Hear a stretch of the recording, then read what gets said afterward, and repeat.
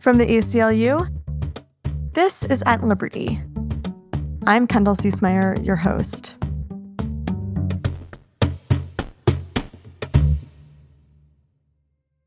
Imagine that you, at age 15, have been sentenced to social death, life without parole, in a space 9 feet by 7, the size of a freight elevator, where for 22 to 24 hours a day, you are trapped. Where in a deadly daily routine, you sleep, wake up, shit, piss, eat, food slipped through a slot as if you were an animal. Where you are denied the possibility of human contact except as physical or mental abuse. Where visual and sensory stimuli, the stuff of life, are only a memory or a dream. Where who you are is defined only by your willingness or unwillingness to be disciplined and punished. Imagine life without hope in a brutal hellhole of sameness designed to break your spirit and challenge your sanity. This is an excerpt from Ian Manuel's memoir, My Time Will Come, a memoir of crime, punishment, hope, and redemption, where Ian recounts his real-life experience spending 26 years in prison, 18 of those years in solitary confinement, before advocacy efforts from the Equal Justice Initiative led to his release in 2016. Since Ian's release, he has made waves as an activist, poet, and motivational speaker. His 2022 memoir recounts his journey from his teenage years to the present, and we are so honored to have him with us today to talk about juvenile life without parole, solitary confinement, and restorative justice. Ian, welcome to At Liberty, and thank you so much for joining me. Thank you, Kendall. I appreciate you having me. So, Ian, you grew up in Central Park Village, a historic Black community in Tampa that was once prosperous with Black entrepreneurship before suffering deadly riots and looting in the late 60s. I was wondering if we could start by having you describe what life was like in Central Park Village for you growing up, what it looked like, and what went on in your community. Yeah, growing up in Central Park Village was extremely difficult. It was surrounded by a lot of violence. We didn't have any gangs back then in Tampa. It was more of a neighborhood thing. Like if you were from Central Park, for example, you shouldn't be caught in West Tampa or Ponce de Leon or College Hill housing projects. And by the same token, guys from those neighborhoods shouldn't be caught in our neighborhoods. I was pretty much raised by my mom and my grandmother. My dad wasn't involved in my life in the younger years. And my grandmother, Linda, loved me unconditionally, spoiled me. She just was someone that really, really cared about me. But, she developed dementia and had to move back to her hometown of Cordell, Georgia. And that left me to kind of fend for myself, so to speak. Mm-hmm. Yeah, you write a lot about your childhood in the book, living with your mom, your brother, and your grandmother, and the various roles that they had played in your life and the perceptions that they had of you. In quotes, you write that in Central Park Village, the only options for an 11-year-old boy like me to earn real money were to mug people or become a drug runner for the major players in the hood. I want to know part of that, regardless of how much I had glamorized my brother, Sean, who at this point in my life was serving time behind bars. I was wondering if you could talk a little bit more about how you saw this lifestyle glamorized and how you even perhaps tried to resist it at such a young age and what that was like for you growing up. Yeah, great question. You know, the dope boys were the ones with the nice cars and the nice MCM suits. You know, guys were like some of my brother's friends, older friends would pay me to carry guns for them from one end of the neighborhood to the next part of the neighborhood. And I used to wonder why that was, but they literally explained it to me. Like, if I get caught with this gun, I got to go do hard time in prison. If you get caught with this gun, you're just going to do a few weeks in the detention center and be released back to the streets. Some would actually have me carry drugs for them as well, from one end of the neighborhood to the next. But in ways that I would resist it, man, I just always felt different. I always had high aspirations for myself. I wanted to be an entertainer or athlete. And I at the age of like 11, I went downtown. I convinced my friend Ronald to go downtown with me to look for a job. And we were hired by the president of the YMCA.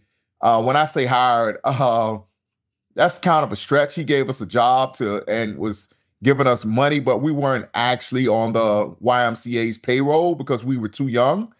But he was literally giving us $12, $15. We were making $3 to $4 an hour. I don't know, but it just felt like something different, a legitimate way to earn money besides robbing and selling drugs.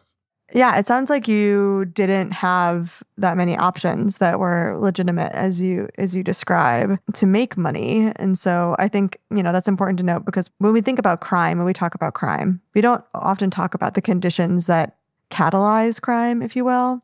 Eventually, you find yourself involved in robberies with other young boys from the Central Park Village, something that had become very normalized in your community, as you've described. One of those attempted robberies resulted in you shooting 28-year-old Debbie Bakery in July of 1990 when you were 13. This is the event that led to your eventual arrest and sentenced to life in prison without parole. I'm sure you've told this story countless times, Ian, but would you be willing to describe what happened the night of the shooting and what you recall feeling? Yeah. It happened so long ago, man, but it's something that you kind of never forget. I just remember one of my associates coming to get me off a female friend's porch and taking me and asking me that I want to go downtown to commit a robbery. I was frustrated with this female friend at the time because she didn't want to go upstairs with me like she had did in the past. And so I was acting on adolescent adrenaline and emotion, and I was so frustrated. I just said, okay, let's go. And we met up with, everyone was older than me. Not by much, but I was 13. The guy that gave me the gun was like 14. It was a 16-year-old and an 18-year-old. And, we went downtown looking for someone to rob. The older guys kept trying to convince me to just rob people in the open, in the middle of the street. And I felt like if we did that, we would be immediately arrested because we was too wide open. So since I was the one with the gun, I was like, no, no, no, no. So I kept saying no until a couple of hours had went by, and the guys got frustrated with me and was like, well, if you're scared to do it, give the gun to somebody else. So I passed the gun to one of my friends, and next thing you know, we're passing this gun back and forth like a hot potato. No one wants to take it. And finally, my friend gave me the gun, and he was like, I know Jim ain't scared, which is my street name that my mother gave me, my nickname as a kid. He'll do it. And so we made a pact that the next people that we approached, we would actually commit the robbery. Anyway, fast forward to the scene of the crime. We approached this couple that was like leaning or sitting on this red car. I'll never forget. And the oldest guy asked for change. One of the guys asked for change for a 20. And I thought I heard him say, yeah. And immediately, I said it's a jack, which is the street terminology for a robbery. And the lady, I pulled out the gun, and the lady screamed, and she screamed and startled me, and I shot the gun. And then everything after that happened was a blur. Everything was just a blur.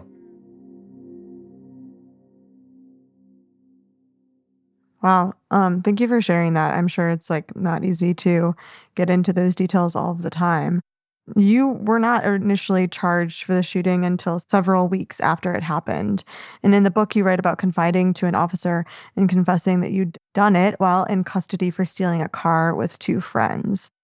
I'm wondering what was going through your mind when you decided to confess this to the officer, and what compelled you to tell him about what you'd done? Well, that's a great question because I asked myself that question for 26 years. Yeah. Like, why did I actually like give myself up like that? It goes against everything that had been instilled in me in the streets. It went against self-preservation. I didn't know at the time of the crime that someone was shot because as a kid, I was used to the television that when someone was shot that they fell down. And no one fell during this incident. Debbie kept running. And so when an officer came to the neighborhood later that evening and said someone was shot, and that I fit the description of someone that committed this crime, I was like, wow, I really shot somebody, man. And then when I was in the police station that night for the stolen car, I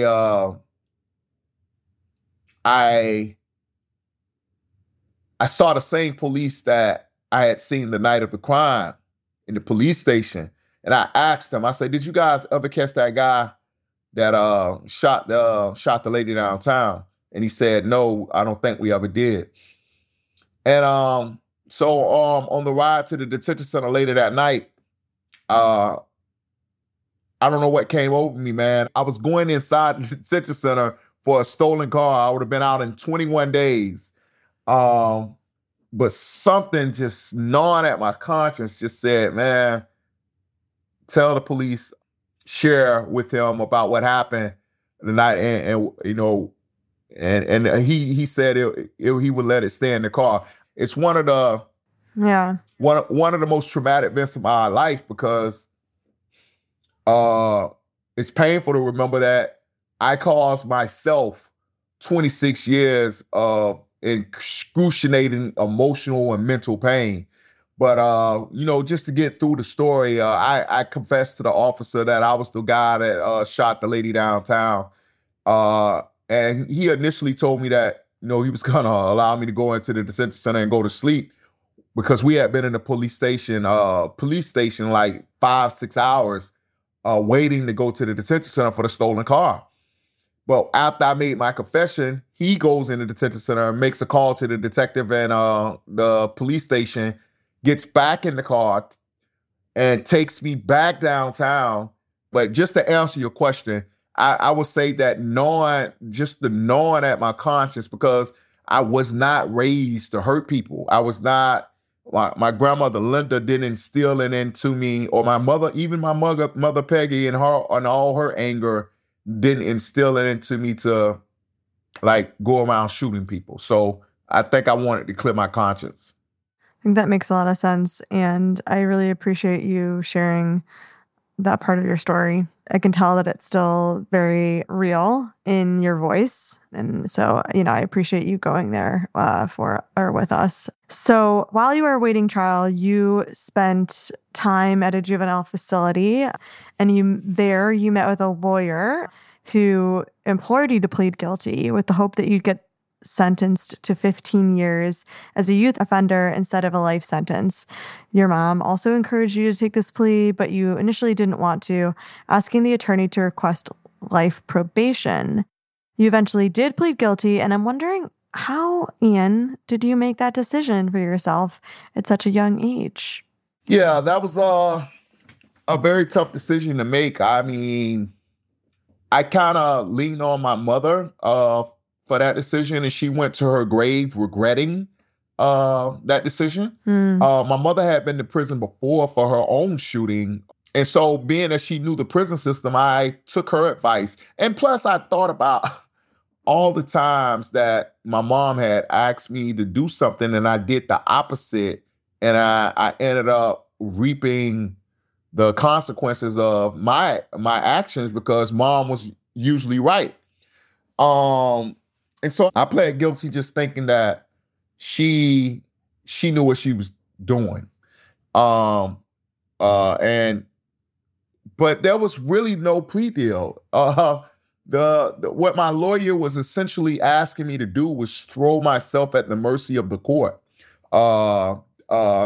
but he said he had worked it out with the judge behind the scenes and that I would be receiving a 15-year prison sentence. But when you're that young, 15 years, that in and of itself sounds like a life sentence. I hadn't even been alive 15 years yet.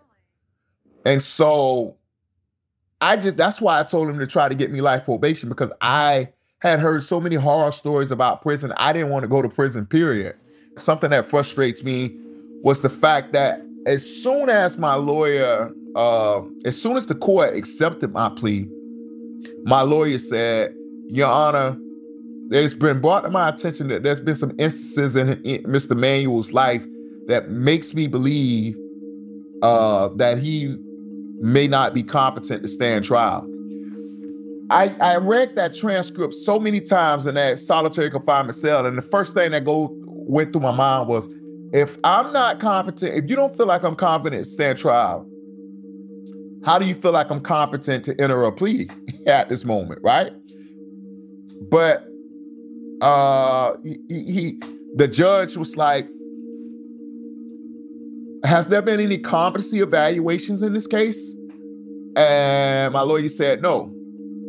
And so what should have happened legally, my plea should have been struck right then until competency evaluations was had in a competency hearing. It was just very frustrating. So they accepted my plea, despite my lawyer saying that he didn't think I was competent to stand trial. And then eventually, a few months later, it was time for sentencing.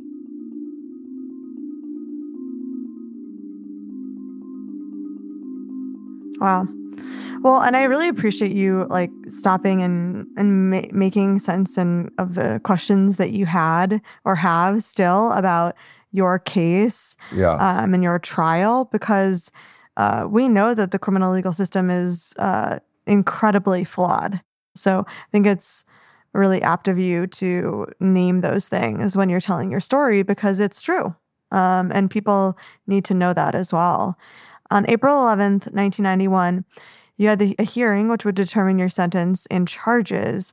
During that hearing, State Attorney Karen Cox described you as a, quote, 13-year-old with no prospect of rehabilitation, which, just sidebar, is outrageous to say something like that about a 13-year-old, about anyone, period. As part of your life without parole sentence, you were in solitary confinement as well for 18 years, longer than anyone else in the state at the time. And over the course of your incarceration, you were moved throughout 12 different prisons in the state of Florida. How would you describe solitary confinement for people?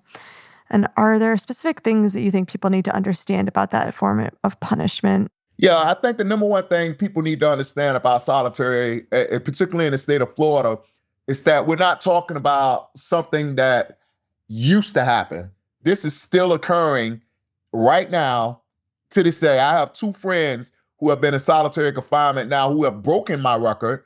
Dal Streeter and Demetrius McCutcheons, to name a couple, who have been in solitary confinement over 25 years in the state of Florida.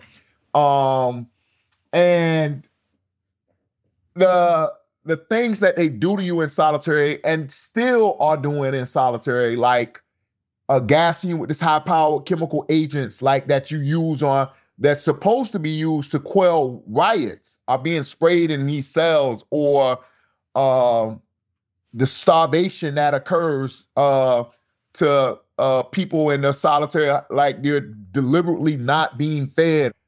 That injection with psychotropic medication that locks your body up, particularly there's this one medication that they used to use all the time called Haldol. Now, I had it in my jacket that I was allergic to Haldol. So I fortunately was never injected with but I've seen what it does to people. It literally contorts your face, your muscles in your arms and your legs, your tongue. It literally freezes, locks your tongue up. It's crazy. The things that I've seen I've had done to me in solitary confinement, or being placed in a freezing cold cell at 40 to 30 degrees with no mattress, with nothing but your boxers. And actually, when I first came to prison, they didn't even give you a pair of boxers. You were butt naked.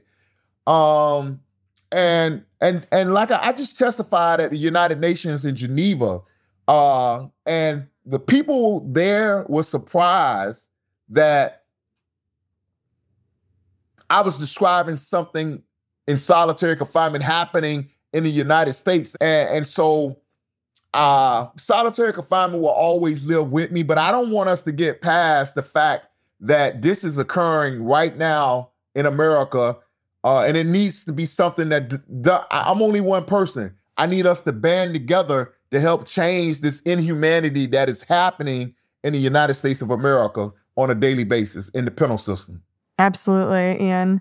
And that's exactly why we're talking to you, because we are very, very invested in the fight to end solitary confinement and the fight to shrink the criminal legal system and the prison footprint in America. Because you're right about all of those things. When you describe the treatment that you encountered during solitary confinement, in the book, you talk a lot about the setbacks that you faced in terms of advancing through the levels of solitary confinement, where from disciplinary reports, you describe these instances when your reported actions were falsified by prison staff that had a bad perception of you, and times when your freedom was wagered by staff with their own interests in mind, often telling you that your fate was up to their discretion.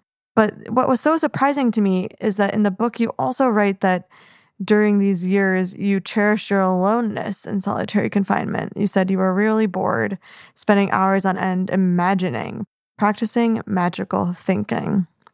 Yeah, I know. And I know that's not funny. Because it's such a contrast the reason here. I'm laughing is because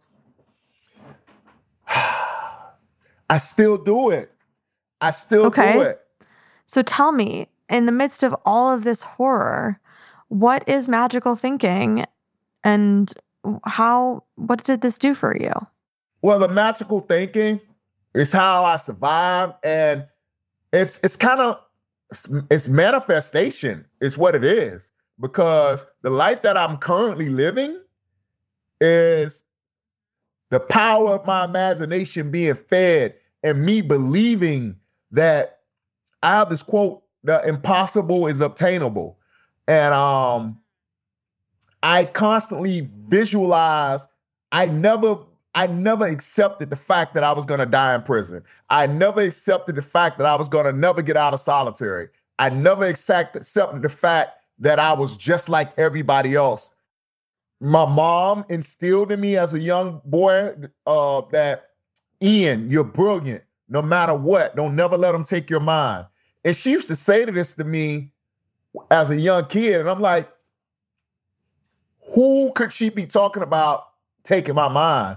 But I played that over and over in solitary confinement, and my mind was my last line of defense against the insanity that surrounded me. I've seen so many people lose their minds in solitary, man. Solitary had an adverse effect on me, but not as strong as it did some people, because I held on to the hope that I would get out one day.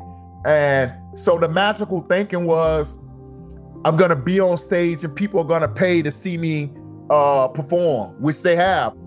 And then one day, it just paid off. It paid off in the sense that magical thinking brought the magical Bryan Stevenson into my life.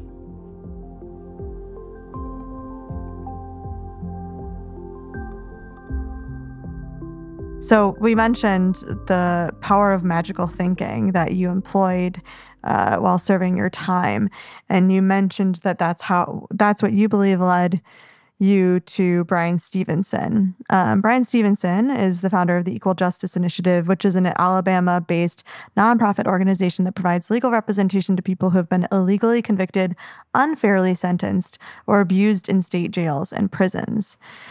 He and EJI advocated for you and helped build the case for your release in 2016. Your relationship with EJI began in 2006 when you received a letter from Bryan Stevenson. Note that's 10 years before your release. What did Bryan tell you in that letter, and what was your immediate reaction to it? First of all, it felt like a dream. because, no, I had not heard of him. But just to have a lawyer writing me, asking me to take my case for free, was like every prisoner's dream. It felt like I finally had a legitimate shot at getting my sentence overturned. It felt like I won the lottery of my life. Wow. Yeah, I bet. That sounds incredible.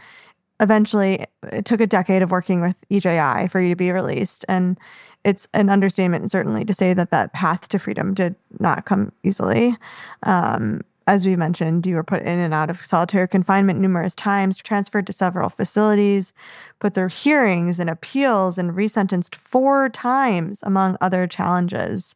Eventually, a Florida Court of Appeals made a decision, and on November 10th, 2016, you were released from prison. Can you describe the moment that you knew that you were going to be released, and what was the environment of the courtroom and your initial reaction?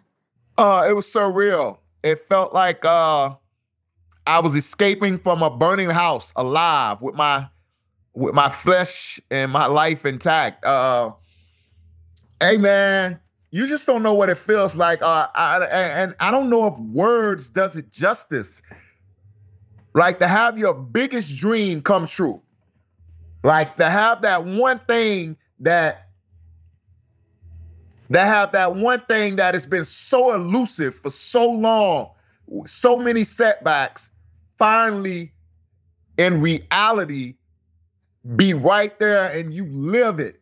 And you walk out of those gates and you hug your social worker, Mariah Morrison, who was there to help you and love you unconditionally and be that consistency that you have been missing since your grandmother passed. And then to go to a parking lot and kiss the lady that you shot on both sides of the cheek like you did so many times in your magical thinking. It was the best moment of my life. I don't know if I don't even know if winning the Oscar will top that moment. I'm glad God chose me to experience that, man, because it's a feeling that's indescribable. It sounds like it. I want to talk about a component of your journey to freedom that we haven't touched on, which is your relationship with Debbie Bakery, the woman that you shot as a young boy. While your communication with Debbie wasn't always constant, in your book you write about periods of exchanged letters, phone calls, and her support of your case. Can you tell us a little bit about your relationship with Debbie and what it was like to receive that kind of friendship and perhaps even forgiveness from her? Yeah, I felt like Debbie was like a guardian angel to me, man, because she had every right in the world to hate me, and she didn't. I called her as a 14-year-old kid in prison, and she accepted my call one Christmas. And we spoke on the phone, and I told her I was sorry for what I did, and actually could I write her, and she said yes. And Debbie's friendship with me was just very unique and unusual. She's a very special lady, and I'm forever thankful for the fact that she forgave me and the fact that she accepted that collect call over 30 years ago. Wow. And you all are still in touch now?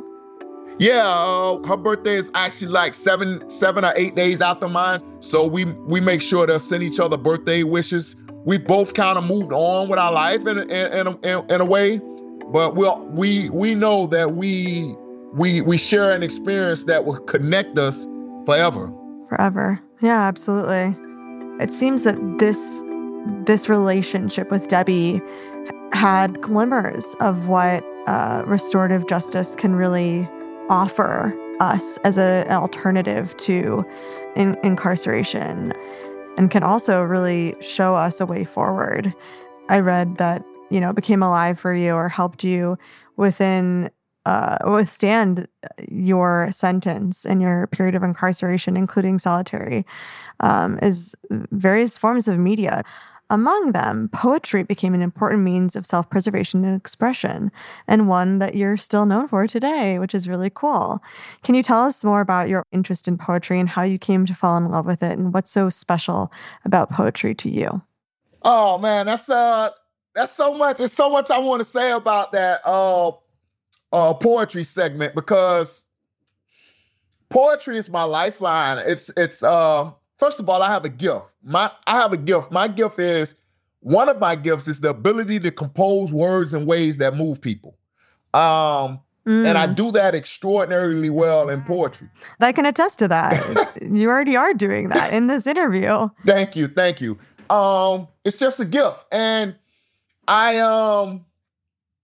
fell in love with poetry when someone sent me, well, first of all, I there was this one poem that I heard when I was 14 called I have a heart. And it was so beautiful. It was such a beautiful poem. It's about two lovers loving each other, one lover dying and going to heaven, and the other one saying, if you're not in heaven when I get there, I know you went the other way. So I'll give up all my halo and my wings, give up everything and go to hell just to be with you, because that's how much I love you. And I always felt like that's the type of love I wanted in my life. Someone who loved me so much that they would give up even being in heaven just to be with me. Then someone sent me Tupac Shakur's book, The Rose That Grew from Concrete. I haven't read it in years, but I started rewriting Tupac's poems and sharing them with my fellow prisoners. And they began to pay me to write their girlfriends and their wives' poetry. And that's when I knew I had a gift, because... I love that. Yeah, that's when I knew I had a gift, because prisoners don't have a lot of money. So if you can convince them to take their parents or their friends' hard-earned money to pay you for something, you have a true talent, because prisoners are the toughest critics in the world. They're tougher than Simon Cowell or Sandman on Apollo. I'll tell you that right now. I appreciate you sharing about the ways in which poetry sounds like it really buoyed you in prison along with this practice. Yeah, because it was my therapy. It allowed me to provide therapy for myself, because in prison, you're conditioned not to show any weakness. And so my poetry allowed me to tell the truth of my feelings and release them in a way that was cathartic and therapeutic without actually weeping. I cried through my pen. Wow. Yeah, I mean, I think that's what the arts give us, right? A form of expression. Ian, I think you have a very bright future in front of you. And it's been a pleasure to speak with you about your story and magical thinking. That's something I will be taking away. And your poetry and your hope for your future. You're a light, and I really enjoyed this conversation. And so did I, as did I. Thank you. Thank you so much. Before we said goodbye, we asked Ian to read us one of his poems that he wrote while he was incarcerated. It's called Every Time I Breathe. Every time I breathe, I feel the need to justify my existence, to take this moment that I'm living and enjoy every millisecond in it. My life and my struggles, not many can comprehend it. My desire for freedom burns like a sausage inside a skillet. Tomorrow isn't promised, so I'm thankful for this minute. Though in prison, merely existing, it's like my life has been suspended. But that means it's temporary, because I haven't been expelled. And I still got a chance as long as I can in and exhale every time I breathe. Every time I breathe, I'm thankful for the oxygen from the trees and little things like little bees that get overlooked until they sting. Every day I'm faced with progress that block the progress to my dreams. but the blockades only masquerades like costumes on Halloween. I've been through enough pain to make a sane man just scream. But instead, I take a deep breath and just breathe. Every time I breathe, the cosmos come out of my nostrils like particles of product coming out of your console. My soul is like a chihuahua you didn't include in your carpool. My lungs relax and collapse like a bottom sitting on a bar stool. Every time I breathe, I become an intergalactic being, stepping out of character like a chiropractor, snapping peas. I prayed so many times it's like I got arthritis in my knees, but I still get down and bow my head because I continue to believe that as long as I can breathe, God's gonna make a change. And my circumstances, the only chance is for me to glorify his name. You don't know me, homie, but there's odds I've already overcame. So if praying works, but hurts, then I can stand a little pain. I want to end this part by thanking God for bringing me to these heights. And I make a promise to always honor and cherish this breath of life. Every time I breathe, every time I breathe, every time I breathe. Thank you. Thanks so much for listening. If you enjoyed this episode, please subscribe to At Liberty wherever you get your podcasts and rate and review the show. We really appreciate the feedback. Until next week, stay strong. At Liberty is a production of the ACLU, produced by me, Kendall Ciesmeyer, and Vanessa Handy. This episode was edited by folks at Ultraviolet Audio.